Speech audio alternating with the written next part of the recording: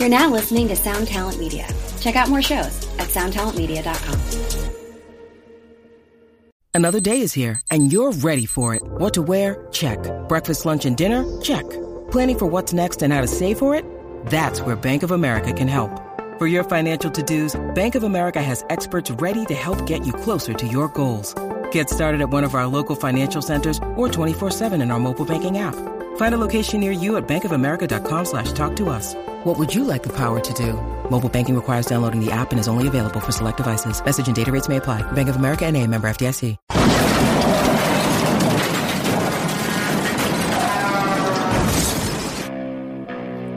Lamb Goat presents the Van Flip Podcast. What is up? Welcome to this week's episode of Lamb Goat's Van Flip Podcast. Today I am joined by Trae of Mouth for War, Colorado-based band who are, I'm assuming, giant fans of Pantera. Welcome to the show, Trae. Hey, thanks for having me. Are you guys big fans of the band Pantera? I grew up on Pantera for sure. I would say the name made more sense when we first started, and we kind of grew into something that fits less. But hey, it's still there. Yeah. You guys are relatively a new band, but you guys within the last month or two, I think, signed with Monarch Heavy. So how's that been going, and how did you guys get involved with them? It's been going great. Everybody on the Monarch team seems very nice. We've met a handful of them in person on tour. We were on tour with that Body Snatcher Boundaries tour in 2020, right when stuff started coming back, and we actually met up with a Monarch rep in Brooklyn, and I guess they thought we were some cool dudes because they made it happen pretty quick. It's kind of been news we've been sitting on for a while, but we're glad to finally have it out to everybody. Yeah, and then you guys are putting out your next full length, Bleed Yourself, which is coming out in a week or about 10 days from now. But as you are listening to this in your ears or watching on YouTube, people who are listening to the podcast, it has been out for a week or two at this particular point. So you should be either have checked it out or going to check it out currently. But so what are you guys planning for the release? Are you doing anything specifically? I know you're home now, but are you planning on heading out on the road and supporting it and everything? We don't have anything like big tour wise planned right now, just because the shitty season it happens to be. It gets a little scary being from Colorado when it gets deep into the winter.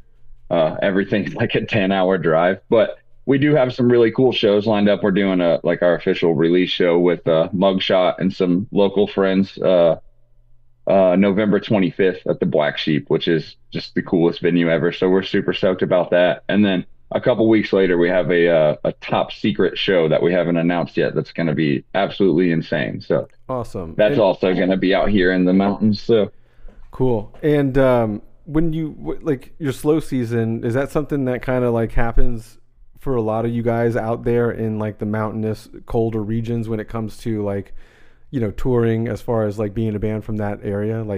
Does it really hinder your your travel ability? I mean, clearly the weather and inclement driving abilities are situations, but yeah. Yeah, I would say only a little bit, realistically, being from here, because a lot of us don't really give a shit. We'll just do it. We've driven left at 1 a.m. when there's a snowstorm after a local tour kickoff show. I guess more realistically, it actually gets kind of shitty being from here and wanting to see bands and wanting your friends to come here, because that's the biggest part, is people kind of stop coming here for a good 3 months. So we'll have too many shows to handle all summer and spring, and then everybody's too scared to try to come out here, which it isn't not understandable. It does get crazy, but yeah, that's the biggest thing, having cool bands to go see as a local. It just dies off for a few months every year. Yeah, I would assume that we're kind of coming up into quote unquote Van Flip time, as far as bands on tour, where you have the possibility of sliding off the road or hitting some black ice, or getting to a wreck in general out there, which is no bueno for anybody. But yeah, you guys obviously won't have to deal with that too much until it kind of warms up a little bit, and early next year, hopefully. So you guys are relatively like a new band, like we talked about. Go ahead and give us like just a quick overview of like how you guys came about, because I know you guys started doing some things like right before the pandemic, and then obviously the pandemic. We don't have to go super into that, but it did hinder you a little bit. So and you guys are now basically, like you were saying earlier, just hitting it hard. So yeah, let's go ahead and like, how did the band come about? Like, how did Mouth for War start? Yeah, we so most of us are from two different bands. We were in a band called Bruise that was getting pretty active at the time, but we were from Indiana actually. We were on Unbeaten Records and touring a lot.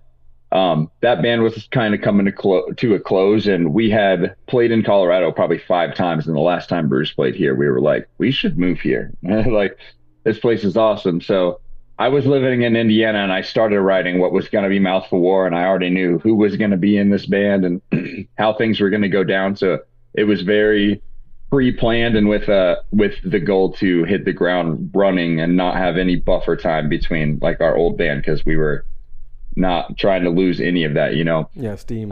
So yeah, as soon as we moved out here, it was time to learn. I have these songs ready to learn. Let's play some shows. And right around when we were putting out our first EP, our drummer met Scott Lee that runs 1126 Records at I think So What Fest, and he gave him his number. He's like, I don't really know this guy. I'm going to send him this EP and just see what he thinks about it.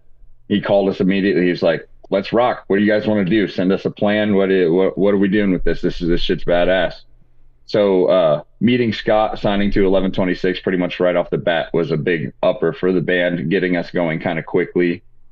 And yeah, we just started with that first EP. We started touring and just drilling as much as we could. And I think has played in our favor for sure, and where we're at now as a band.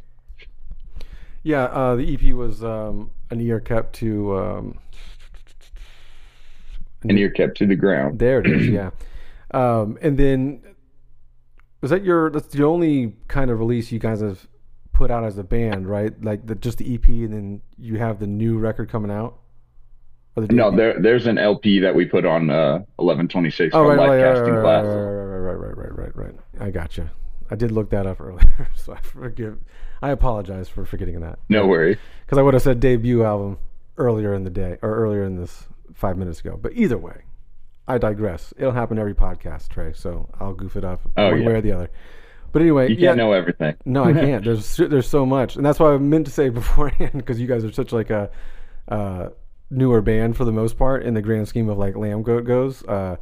There's so much that comes through on a daily basis that it's almost impossible to keep up with everything. Even though like I may post something, I may not like ingest it and retain it for a long period of time, because it's just like 20 stories a day are coming flooding in, or or whatever. But either way,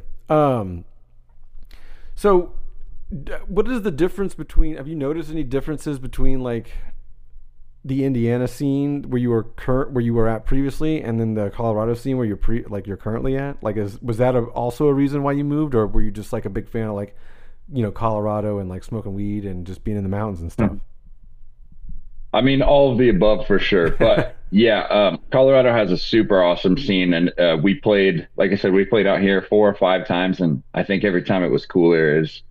We were playing shows that we could never even imagine playing in our hometown, but our old band was from like an actual middle of nowhere kind of place and not a city. So we had to work a lot harder to do any of the things we did in the few years that we were a band.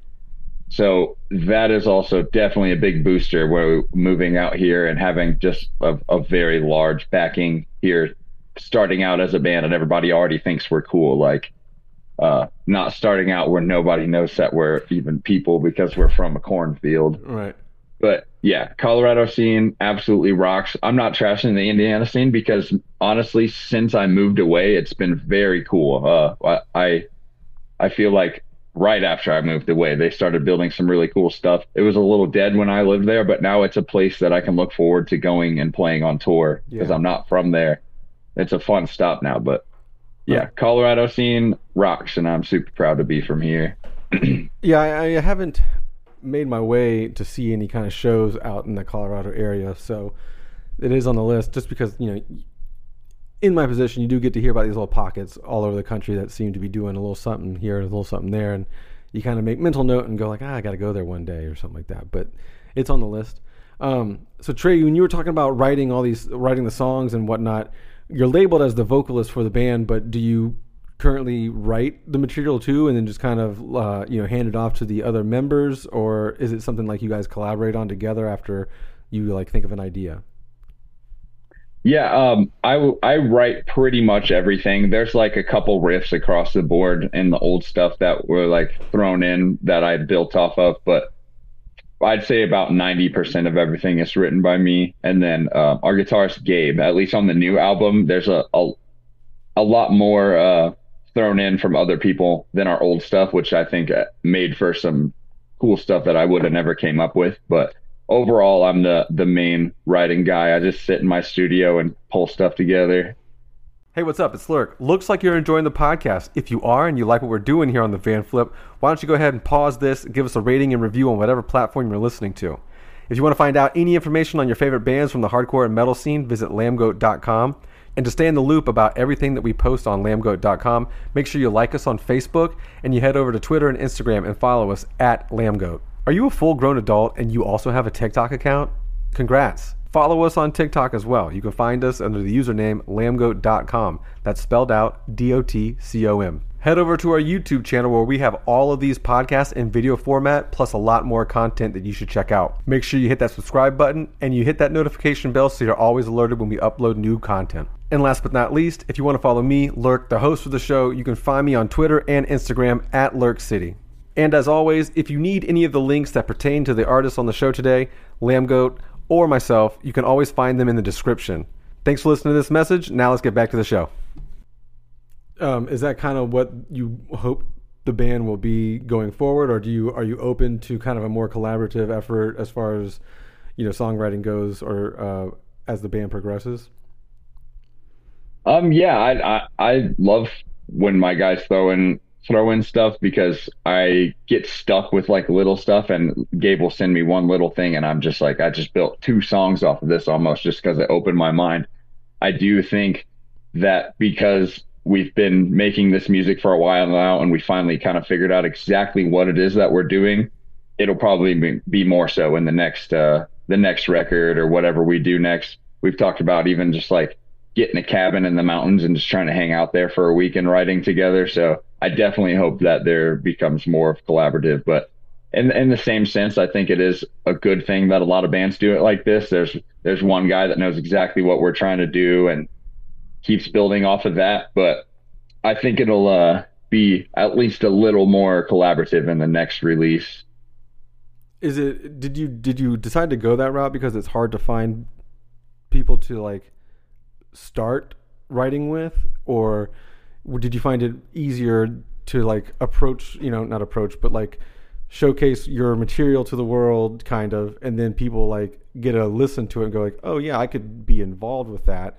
It's easier to find people that way than to just be like, putting a post-it note on a board somewhere and being like, looking for band members, call my number. For fans of this band, call my number, For sure. I feel like most of the reason it's like this is just because how my brain works, really. I spend all my time in the studio because it's my job. I'm at home all the time.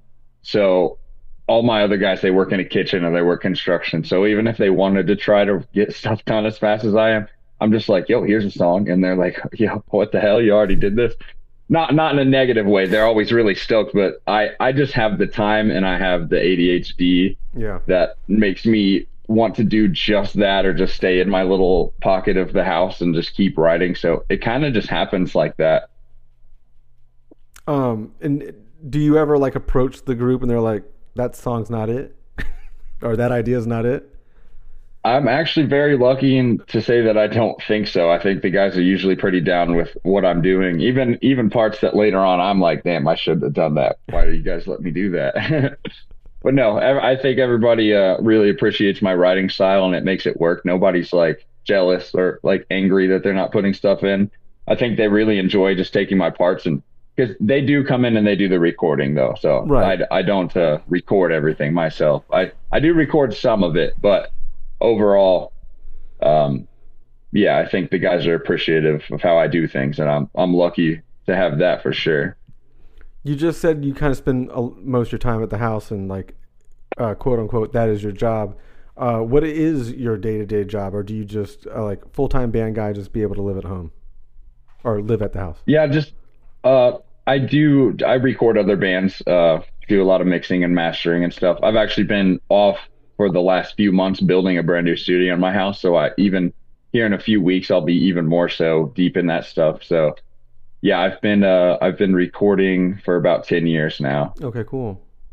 And what made you forgive me, because I know you were working with the producer, Grossman. Did you record a bulk of the current Bleed Yourself album that's coming out, or did you have another person record with you alongside Pete? This was the only one or the first one that we let somebody else take the reins, which was Pete. He did all the engineering and the mixing, which was it was like scary for us at first because we did do everything else that we've put out and all the other bands that I'm in. That's how I do stuff. But we just felt like it was time to put ourselves somewhere else where we're kind of locked in the studio together, and that was a big thing. Just not like, oh, come over for like a few days this week and we'll get stuff knocked out. We just wanted to be at a studio, like as a band, making a record, like for the first time. How long were you guys in the studio like that? Just a week. Okay. Yeah, but yeah, like I said, that was the first time we did something like that. So I think it called for a lot of cool things and just becoming better friends and everything, and just dialing in stuff in a different way because we're in a nicer space that we've never been in. And yeah, we trusted Pete and he knocked it out of the park. So we're very stoked about that. Cool. Did he, as a producer, because, and I don't want to just label him as that on this particular project, but did he offer any kind of input as well as when you guys like showed up with like quote unquote finished songs? You know what I mean? Like, did he offer any kind of input of like, hey, you should do this there or that there, or it may sound better if we do it this way, and that could also be like within the song structure or songwriting, or even, mixing, mastering, and engineering stuff. Did he have like a lot of input or any input on that? Yeah, no, he wasn't like super crazy with it, but he did have some little tiny things that he threw our way that we were like, oh, that'd be cool. Throw a little pinch harmonic there, or add a layer of this underneath of that. Not really anything structural wise, but I did appreciate that about him being like vocal about just little bits, because that's my biggest thing when we're making music, just the tiniest things, a little pause or a little stuff like that. He did have some cool input on stuff like that. Yeah, nuance. I think the term for that is nuance. So, goddamn, I just fucking went blank. Either way, we're gonna move on from that. Jeez Louise, I'm blanking here, Trae. Okay. I do the same thing. You were in the middle of asking me a question and I was already forgetting, and I was like, oh no. Yeah, no, that happens. So you have ADHD good. And I have ADHD. I'm assuming you're in Colorado, so you were partaking in the Colorado State Flower, and I have not yet. So today, I don't have an excuse. You're behind on schedule. Yeah, I don't have an excuse as to why I'm blanking, but it is what it is. What got you down this road of like aggressive music? Just like in general in life. Yeah. Like, how'd you end up, being a guy that kind of now runs a studio and being in bands and loving aggressive and extreme music?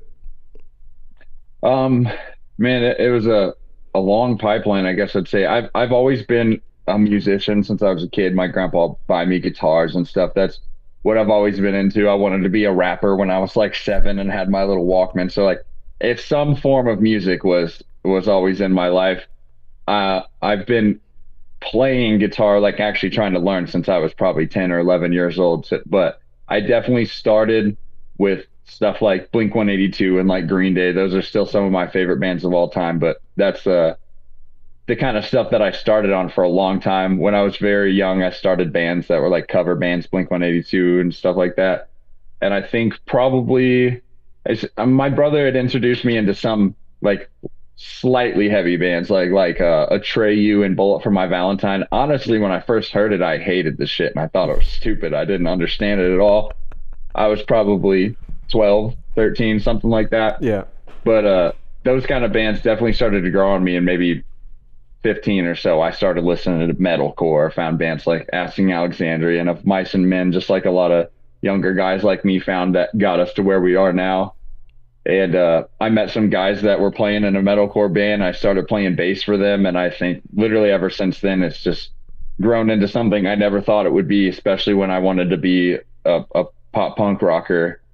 So yeah, I think around 17 or 18, I was offered to do vocals for a band, which was something I'd never ever considered whatsoever. I had like yelled before and as a background guy, but never thought that would be a thing, which is also kind of cool because that band I joined at the time, Ocean's Gray, was the first band I fronted. Our Mouth for War's drummer was in that band. That's where I met him, and it's really cool that we've been able to play together this long. But I definitely, throughout my teenage years, was playing around with Audacity, just recording little silly things. Honestly, when I was in 8th grade, I made a whole CD on Audacity that I handed out to everybody. It was probably the worst music in the world. So I've always been interested in the engineering part, whether or not I knew what I was doing, but it's definitely grown from there. I've never stopped recording or tinkering with stuff. I've always had a bunch of shitty mixers plugged into each other, trying to figure out how to get it into my computer kind of shit until I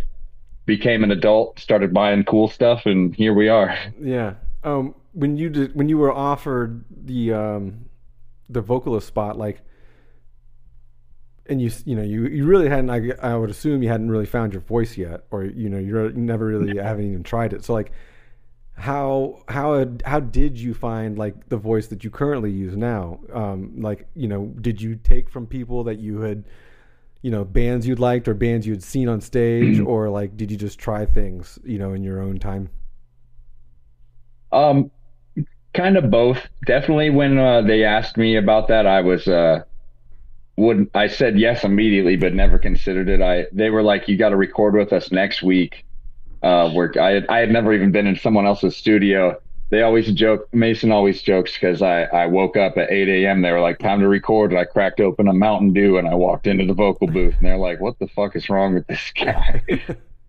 But yeah, it's kind of strange to listen to myself now and listen to something back then, because it's not even the same guy. I think most of Bruise, I kind of had like a higher register voice that, not even trying, that's just what kind of came out of me. But there was one point, like right in the middle of Bruise, I think from touring so much and not doing it right, that my voice wouldn't do that anymore. It was very strange. And all of a sudden I like had to go low. So there was just a release where it sounded like there was a whole different guy all of a sudden. And since then, that's just how my voice has grown. I, spending a lot of time on the road will just do it to you. I don't even think I've ever really considered, like, at home been like, oh, I should try to sound better, try to sound like this. I think we just kept playing shows, and now I feel like I listen to myself and I'm like, I sound like a fucking monster now. I don't even know how I do this shit. But yeah, I take influence from I like Lamb of God a lot. That's a big influence for our band overall, but I really like the way Randy Blythe like his pronunciation and stuff. I feel like that's a thing that I do a lot, that I take from him. And like bands like The Devil Wears Prada and stuff, I do a lot of the way they stack their vocals and stuff. So those bands help me find my sound a little bit, whether or not I was really thinking about it. Yeah, because like when I listen to Mouth for War, and this is no offense against The Devil Wears Prada, but like I don't really hear any of that influence, in the music part. But if it's something to do with the vocals, I could totally get that. The other thing. The dog just barking threw me off. But anyway, I don't know if anyone can hear that. But I was wondering if you could hear mine as well, but I guess not. What kind of dog do you have? I got 3 in here now, but we got 2 super mutts. One of them is he's a pit bull that's like a spotted cow, and we actually just got a hound dog mix. She's a puppy. She's just long legs, red hound dog, big ears looking girl. We have to get her a what do they call it? A test to figure out what she actually is when she's old enough. The 23andMe for the dogs. Yeah. We did that for Chopper, which is our older dog, and has everything. Like the first dogs that are in them, they're like, he doesn't even look like it, but there's a list of like 10 of them. Yeah, it's kind of crazy. I know we're going a little off topic on on dogs now, but it's kind of crazy that because we have I have a boxer, and then my partner has two little Chihuahua mixes. That one's mixed with a Terrier, and then one's more Chihuahua. But like, it's crazy that all of those dogs come from a wolf, and you look at a Chihuahua and you're like, how the fuck, dude? I don't understand. But you're like, not you, no way. Yeah, no, I don't understand it. But going back to the vocal stuff and everything like that, it's back because I also moonlighted as a vocalist in the early 2000s in a band, and when you were saying like you just go out there and just do it, and you don't really have a you're not really thinking about how to do it or how you should sound or how to sound like that. That's kind of like it was for me too. I just kind of went out there and like whatever my voice was doing, that's what the voice was, and that's just how it was. It's kind of cool. Like now, like fast forward 20 years, like you have people that are like teaching you different vocal styles, like that extreme metal vocalist David. I don't know if you've seen that guy on TikTok or Instagram or whatever. The extreme metal vocalist, he'll like teach you how to do stuff. His name's David, I believe, and he'll tell you how to do like Randy Blythe's this, that, or the other, or if you want to do a different type of guttural sound or a, nasally sound, he tells you how to do it. I could never fathom doing that 20 years ago, trying to figure out how to like, do the vocals. But I guess that's what sets a couple people apart, when they put more time and effort into their craft. For sure. Yeah, I can't necessarily imagine trying to learn vocals like learning like a guitar or something. Yeah, I agree for sure. It's cool, and I have a lot of friends and a lot of cool bands that just they can make the craziest noises I've ever heard, but I'm like, how do you like learn to do that? Yeah. I've never gone to like a singing, like a person, like a vocalist that would teach you, like whether it's like formal singing or like David does with the aggressive extreme vocals, but I fear that like I walk into this place and she just says one thing and like everything clicks, and I've been doing it wrong for 40 years, like I've never really heard my voice. That's kind of one of the things that also bothers me. But have you ever done anything like that, like gone and seen someone for vocals, like in person or anything? No, not at all. When you were younger, now that I'm thinking about your rap career, I want to know like what kind of rapper would Trae have been at 7 years old? Like, what were you wanting to be? I wanted to be Eminem, of course. I was from Indiana. Yeah. No, I had that I can't remember which Eminem CD it is, or maybe it was a burnt one with this bunch, but it was in my Walkman all the time, just jamming. I thought I was the coolest little guy ever. Do you still listen to any kind of like hip hop or rap these days? Yeah, for sure. I don't listen to it as much as I used to, but I think that makes me appreciate it more when I find an artist that I really like. Yeah. When going back to recording and studio stuff, how did you kind of figure that you were decent at it? Like, because you started doing it at such a young age, just kind of out of necessity and just, curiosity, I would assume, just like trying to record stuff and you having all these little like gadgets and gadgets trying to get everything over to your computer. Like, how did it go from tinkering to figuring out like, oh, people want me to do this for them, or I could possibly do this for other people?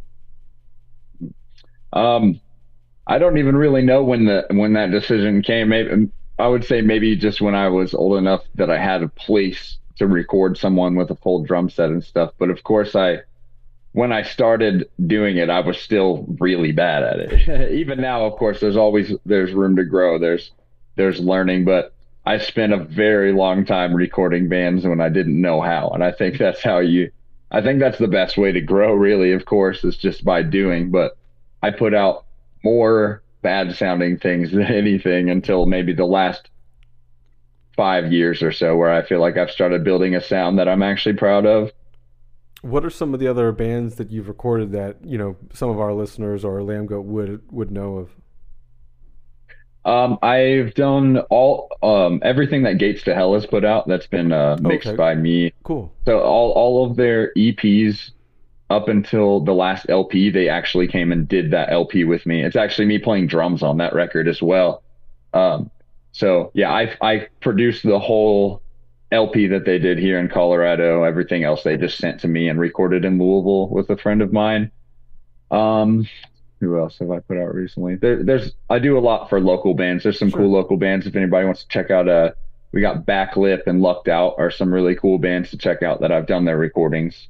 Yeah, I mean that's kind of finding out those smaller bands is kind of where I was going at. But now that you brought up Gates to Hell, how did that like relationship kind of start? And how did you talk them into letting you record, or how did they approach you, type of thing? Yes, being from Indiana, one of the closest like cool hardcore scenes that had like a lot of people was Louisville, and that's where Gates is from. I've been friends with most of those guys for a really long time, and a lot of them have, even before I moved, they've sent their bands to me. But I think originally Gates to Hell was not a band; it was just their guitarist Seth just making stuff, and he had sent me their stuff, and I did it for real cheap, just for fun. I thought it sounded cool, and then I guess over a couple of years, me not even knowing, they decided to make it a super serious thing and start hitting it. So I guess they just had me in mind the whole time. I'm super glad I've been able to do stuff for that band. It's probably my most listened to like recordings, and Yeah, I would I just assume. love that band anyways. So their music is badass. But yeah, and I'm actually going to be doing another single for them. It's going to be one of the first things I'm doing in the new studio I built here in just a few weeks. That's cool. Um, I'm just thinking. I thought about this earlier. I didn't want to ask, but you brought up your studio again. How much? And you don't have to tell me if you don't want to. But how much, if you could estimate, that have you invested in your new, or the studio that you're kind of working with now? Um, where we're at now, which is done but not done. You know how that goes. Yeah. Just the building the stuff, because we actually moved into this house and it was, the rest of the house is nice, but the basement was just like a blank canvas for me. So we're talking flooring had to be done and like literally everything. Probably right now 5 or 6 thousand just fixing things, but it looks like a place now. It looks cool. I've got everything framed in with like bass traps and stuff that we built. So honestly, we're doing, that's not even a high end number. I feel like I'm Yeah. lucky to have only spent that much so far, but And then that's there's not a whole including. bunch of gear. Yeah, that's not including the gear, right? That's not including the equipment. That's just Yeah, including no. the space. Okay. Yeah, most of the stuff like I already have, obviously, because I've been recording for a while, so I'll be able to start recording soon with the stuff I have. But there's, now that I have such a nice space, I'm gonna drop way more money into like the nicest kind of stuff that I can get from here on. And the house that you currently have, or the house that the studio is currently in, is that something you own, or is it something you rent, or like how does that work? Because obviously, if you're putting all this money and effort and time into the basement and fixing it up, if like something happens and you guys got to get out in 90 days or something like that, that kind of fucking suck. Oh, definitely. Yeah, no, we bought this house finally. We've been here for about 5 years, and I would have never imagined that we were cool enough to buy a house yet, but here we are. So I'm very stoked about that. It's the only reason I'm being able to do something this badass, and I Uh, honestly, in a way, feels like I'm finally starting the life that I've been trying to do. I've been spending years and years in rentals where I can just hang up a couple things on the walls for sound, but now I can build yeah. shit that's going to be like a permanent place to create. So is more or less like the Mouth for War house? Then it's like the band house. Yeah, for sure. This is where everything gets done. All of our bands get stuff done here, and yeah, it's going to be the coolest version of it that it's been.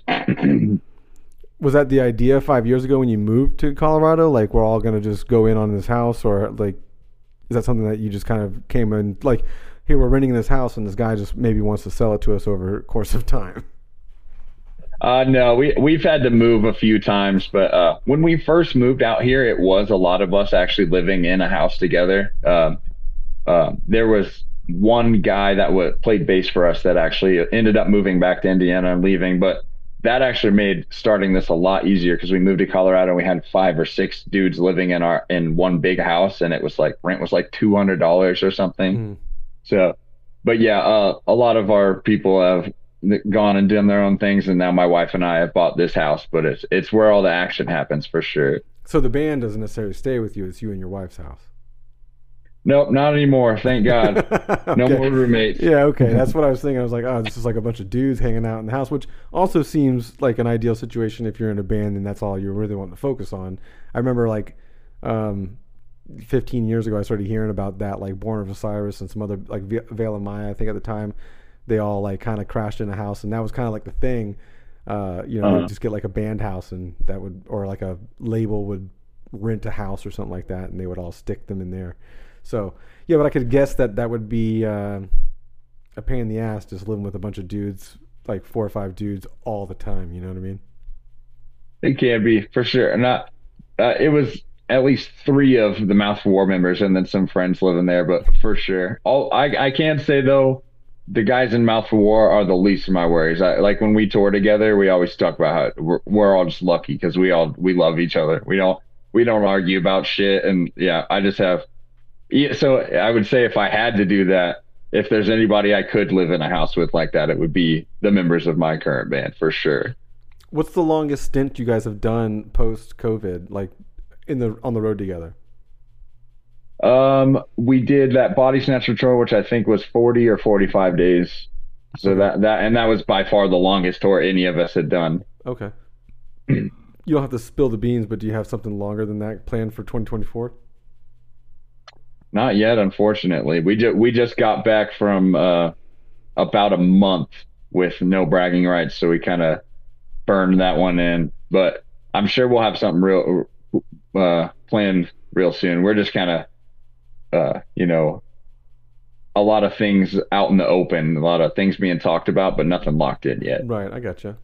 And to touch base back on like the mastering side of things and mixing, because I would assume that if I'm like, because I've also done some like digital audio workstations or workshop stuff in Ableton here or there in my time of doing music, and in my head I'm like, yeah, this sounds good, but I honestly have no fucking clue if it sounds good. Like not the music part, but like how the music sounds, right? Like, Yeah. and I've tried to do like research on like what frequencies should sit here, what frequencies are good here, like what should I do with this, where should all these the placement of sounds like low end, high end, what all the, and then it gets really crazy with spatial audio stuff if you really want to fuck with that. But I read like one page on that and was like, I'm not doing that at all. That's going to be way too much for me. So when did you kind of figure out that you were like have an ear for it? Because like I would never think I have an ear for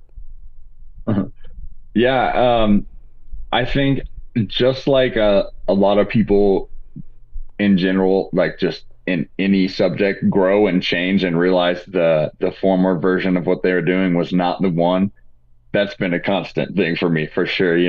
There's been times where I thought that I had an ear for it, but I'll listen back now and I'll be like, man, what the hell is that?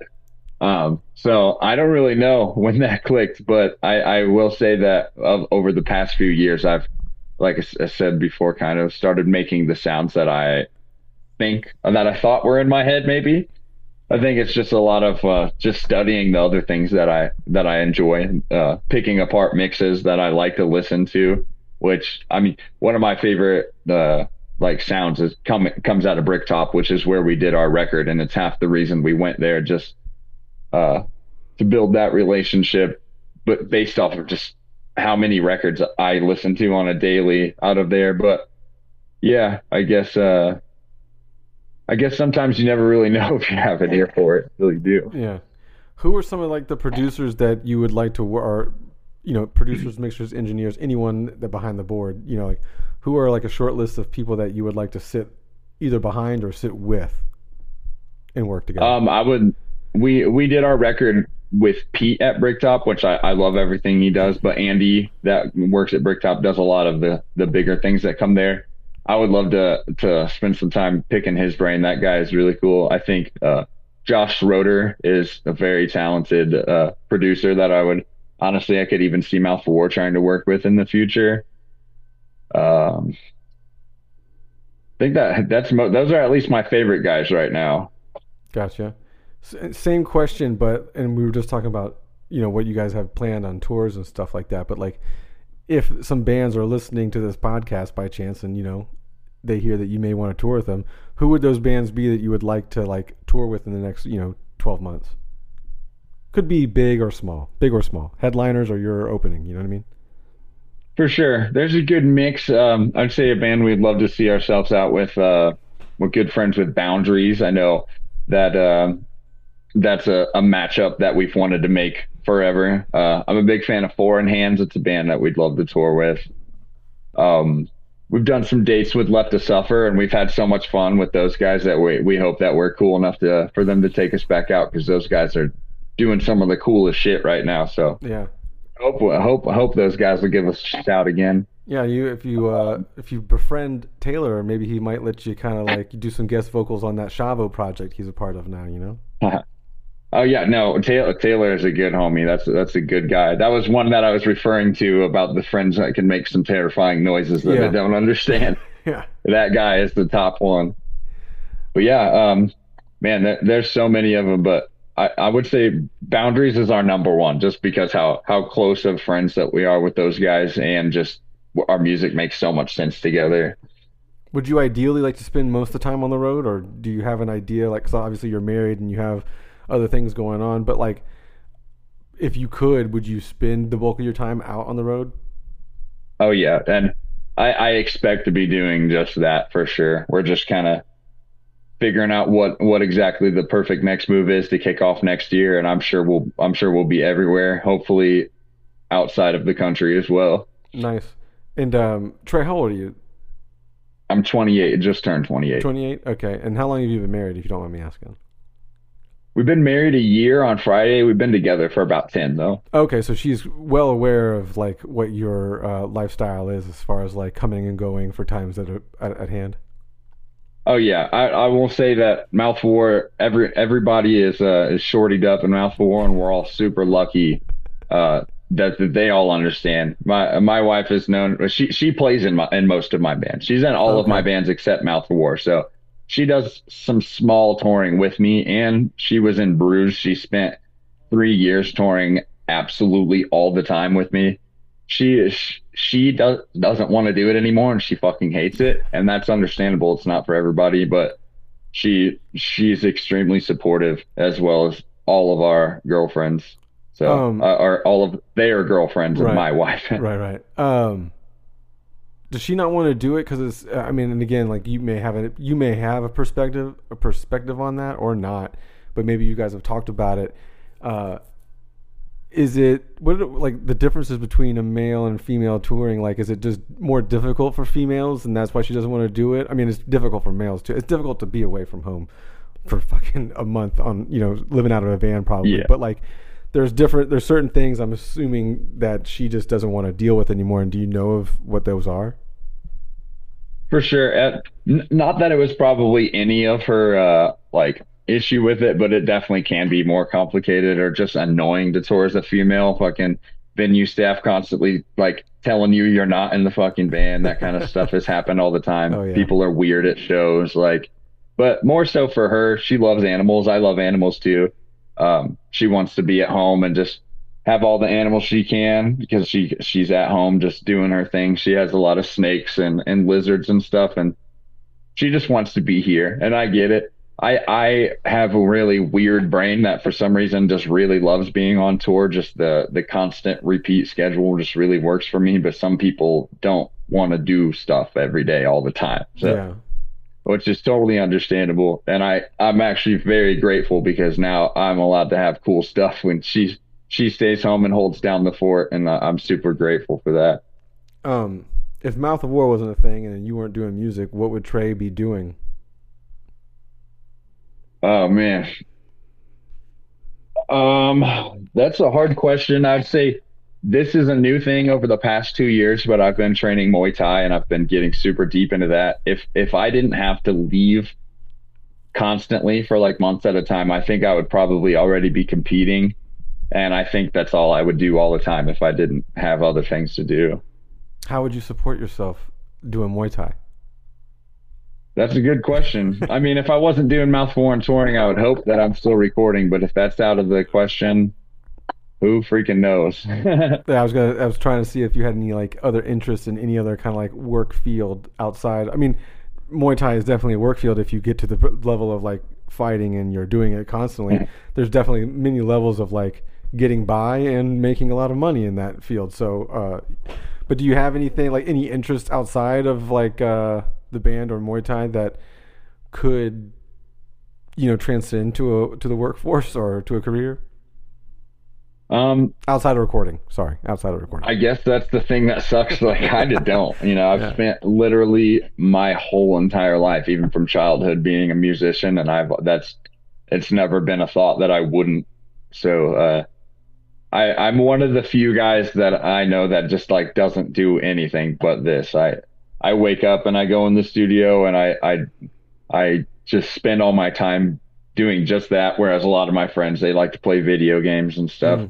Not that I'm talking shit on that. I try to play video games and like can't not be busy. I don't have the attention span for it for some reason. But yeah, that's a loaded question. That's going to have me thinking for the rest of the day now, because I'm going to be like, what the hell would I do? Yeah, well, I don't mean to ruin your day or, take up a big chunk of your day after this is said and done, but, I had to ask. Just kickstart my midlife crisis. Yeah, just at 28, it's like a quarter life, or hopefully quarter life crisis for you. Yeah, fuck. God, dude, I had this fucking question I've been waiting to ask you, and now, of course, I fucking said quarter life crisis, and I've thrown myself off yet again. But, fuck, dude. Oh, yeah, here it is. Do you think, like, ADHD has, like, helped or hindered you in your career path selection? Surprisingly enough, I would say help. Just because, I mean, if I didn't use caffeine as a helper, I would be screwed. But yeah, in a weird way, it has helped. I think it has a little bit to do with not just ADHD, but just other like mental health problems. I have bipolar disorder. So I'd say I do have my days where I'm like, oh, I'm going to get up and I'm going to write 6 songs today. And then the next day I'll get up and I'll be like, don't fucking even look at my computer, because I don't want to live. Just, I mean, a lot of people have that, but sometimes I don't understand how it's been so helpful to me, but I think, yeah, it has been. Yeah, part of the, because, I've had ADHD all my life too, and I'm one of those guys that doesn't go around just saying it. I've actually been diagnosed with it at a young age. Oh, yeah. But, yeah, for... and, it's a cool hot topic to just say you are ADHD to explain just being a shitty person, but, I'm not out here trying to be a shitty person. But I do think it's kind of like also a superpower in a lot of ways, because, I don't necessarily know how a normal brain would work, but, like, I know how my brain works, and although I do try to attempt to do multiple things at once, like, I might do something here and then walk into the kitchen, try to get a drink, and then I'm like, oh yeah, I gotta fix this real quick, or do this over here, and then I'm back to the computer going like, what was I doing over here? But it allows you kind of some kind of superpower type stuff too. So, but do you say, I don't know if you medicate for ADHD, but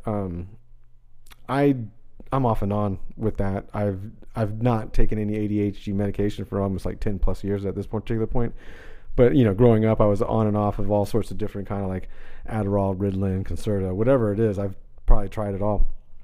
But I kind of like, and I don't know, maybe, because I also started smoking weed at a much later age. I was probably like around your age when I started smoking. So I was probably like 24, 25, a little younger than you are now.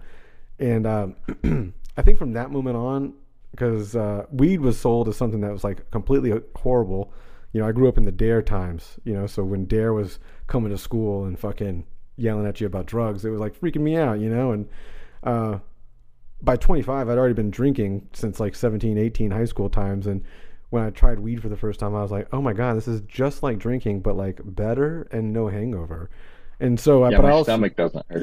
Yeah, but I also noticed it kind of like helped with the ADHD stuff too. So, but now I'm coming to a point where I've been going hard on that for almost 15 years, it feels like, and it may be time to give that part a little break. I don't know. I'm debating it all the time. Do you ever have that situation with yourself? Not necessarily. I will say weed does actually, it probably is, based off the last question, the biggest factor that kind of helps. And well, from the start of the thing that you just said, I also was on Vyvanse and stuff for all of my life. I'm like literally way too young to be taking that shit. So Yeah, same. when I was the literal day I turned 18, I was like, one, I'm dropping out of school, and two, I'm not taking any of this fucking shit anymore. I'm not doing it anymore. It makes me feel absolutely terrible. So I haven't taken medicine or anything for it since I was literally 18 years old. So that would be 10 years on my part too. But yeah, I started smoking when I was 21, and that like in not a corny way, it definitely changed my life. It helps me. It does help you slow down and get in one lane, at least, even if it's just for a little bit, because I still do have Yeah. nonstop ADHD issues. Like, if anything, it helps me work on a lot of stuff at the same time, maybe whether or not that's that great of a thing, but I'll riffing on one thing and I'm like, oh shit, I forgot to add this one drum track to this other project, and Yes. open that up. And then I'm like, oh, I need to go over here and like do something on my guitar. Or like, so yeah, but yeah, the cannabis helps. It helps me streamline, I guess, Yeah. in a weird way. Cannabis and caffeine mixed. It's the daily worker bee. Yeah, I have a love-hate relationship with, I don't want to say caffeine, but it's Coca-Cola. And it's Coca-Cola, the regular Coca-Cola, you know what I mean? Just, I don't like Diet Pepsi or I don't like Pepsi. It's not Coca-Cola. It's not, I don't drink it just because it's fucking soda. You know what I mean? I'm drinking it because, I don't know, I love Coca-Cola and I get the caffeine and sugar from it. But I have a love-hate relationship with that because it's super bad for you, obviously, and the amount that I can ingest in a day is insane, right? I could do like 10 sodas in a day. And, you know, I don't know if it does the same for you, but like caffeine doesn't really necessarily like hype me up. It just kind of like levels everything out a little bit. And so that's why I'm constantly drinking it. And it's not like, if you've ever really tasted Coca-Cola, it's like not the best tasting shit in the world. You know what I mean? It doesn't taste like delicious. It does if you're addicted to it like I am. And, you know, the first couple sips are like, oh my God, yes. But that's addict behavior, you know? So, but you were saying you were bipolar a couple minutes ago, and I was curious, does it ever kind of like, do you ever notice any of that kind of stuff seeping into the songwriting of the band? Like maybe one day you're feeling this way, and then maybe another day you're feeling that way, and then you listen back and you're like, wow, you know, like on the day that I was like this way, this shit is like lighter or heavier or different than normal. Do you ever notice that? Yeah, most definitely. And I think that's why a lot of the songs on Bleed Yourself are very, they all have the same underlying theme, but I was able to kind of write about more things and like write about being angry and you know, being sad just in that same sense. And it was, yeah, kind of like a helper for that kind of shit. There's some songs on the record that are just about beating ass, and then there's songs that are just like the saddest thing ever that I could have wrote within the same 2 day span for sure. But yeah, it definitely plays into how our songs come together lyrically a lot. If I'm being real, sometimes I do it to myself on purpose. Like, and that was kind of a big thing for this record, and kind of like the not metaphor.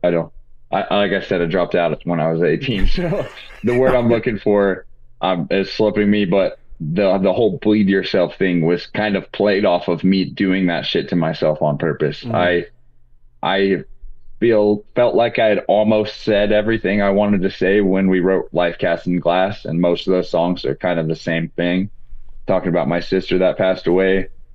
And this with this new album, I kind of had to make myself feel like that again, even if I didn't want to. So Gotcha. there are a lot of things that I was listening to something on purpose that kind of hurt me, or intentionally not pushing away some thoughts that I had avoided for the past year or two, to just let it happen. And some of the songs came out really dark and interesting because of that.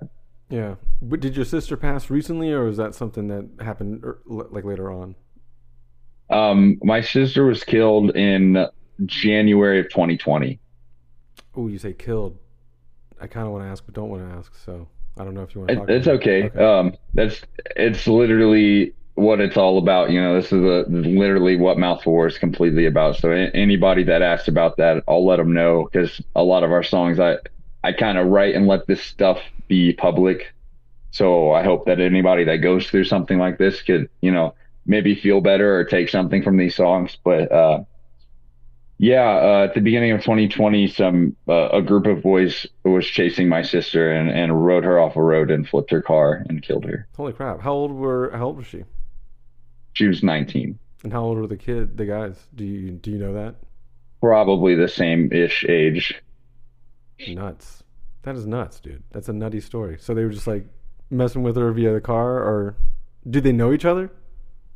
Yeah, it very odd, complex story that still I don't understand and is still kind of ongoing with like the legal system, but there was some type of a fight or something at a place where they were parked, and my sister was like, "I'm getting the fuck out of here," and I guess some guy that they didn't like jumped in the car or whatever, and they just chased her through a country road, and she wasn't exactly a good driver. So Mm. Well, I am sorry to hear that, brother. That seems like a whole. One day you wake up and you don't expect that to happen, and obviously things happen. yeah, it changed everything for sure, and Yeah. to this day, probably forever. And so she was almost like 10 years younger than you, right? Um, this was what fucking year is it now? 20. I think she would have just turned 22 or 23. I think she's Okay. 5 years younger than me. Okay. Wow, damn. So yeah, she was 19 at the time, but there's been a few birthdays now. Well, not to try to end it on a somber note, but we'll try to switch it up here. So yeah, Trae, I appreciate your time today with us on the Van Flip podcast. If you haven't heard of Mouth for War, definitely check it out. The album Bleed Yourself, by the time you're listening to this, is already out through Monarch Heavy. Hopefully you'll be able to see Mouth for War many times in person in the year 2024. And yeah, do you have anything else you want to shout out? Any other kind of like bands or people that you want to kind of showcase before we kind of cut out here, Trae? Shit, I hadn't considered that at all. I don't know, just What's your jam studio the record. Yeah, what's your studio called? What's your studio called? Where can people find you for like any kind of like mixing, engineering, recording business? Like-minded company. All of our handles are that like-minded company located in Colorado Springs. You can also check out my other band, 10 to the Chest. I produce all of that music and stuff. Yeah. If you want to check out some cool bands from out here, we've got Destiny Bond, Moral Law, Backlip, Lucked Out, Cherished. We have a lot of really cool bands out here in Colorado. I feel like are definitely worth listening to. Awesome. Yeah, I mean, you were talking about the scene earlier, and that's kind of one of the scenes I've been hearing about in general. So, yeah, if you are in the area, stop by, check a show out, or just check a band out. Trae, again, thank you for joining us today on the Band Flip, and yeah, check out Mouth for War. Awesome. Thanks for having me. It was a great time. Thanks, man. Hello, everybody. I'm Bruce. And I'm Nolan, and this is the Corner of Gray Street podcast. As longtime Dave Matthews Band fans, we set out to create a podcast to dive deep into the past, present, and future of DMB. Not only do we recap and review shows within an ongoing tour, but we revisit past shows from throughout the band's history, conduct interviews with a wide variety of guests with ties to DMB, and create unique and exclusive content like our Concerts on the Corner series. Whether you're a fan of the band or just a fan of great music, we think you'll find something you'll enjoy. We can't wait to see you on the Corner of Gray Street.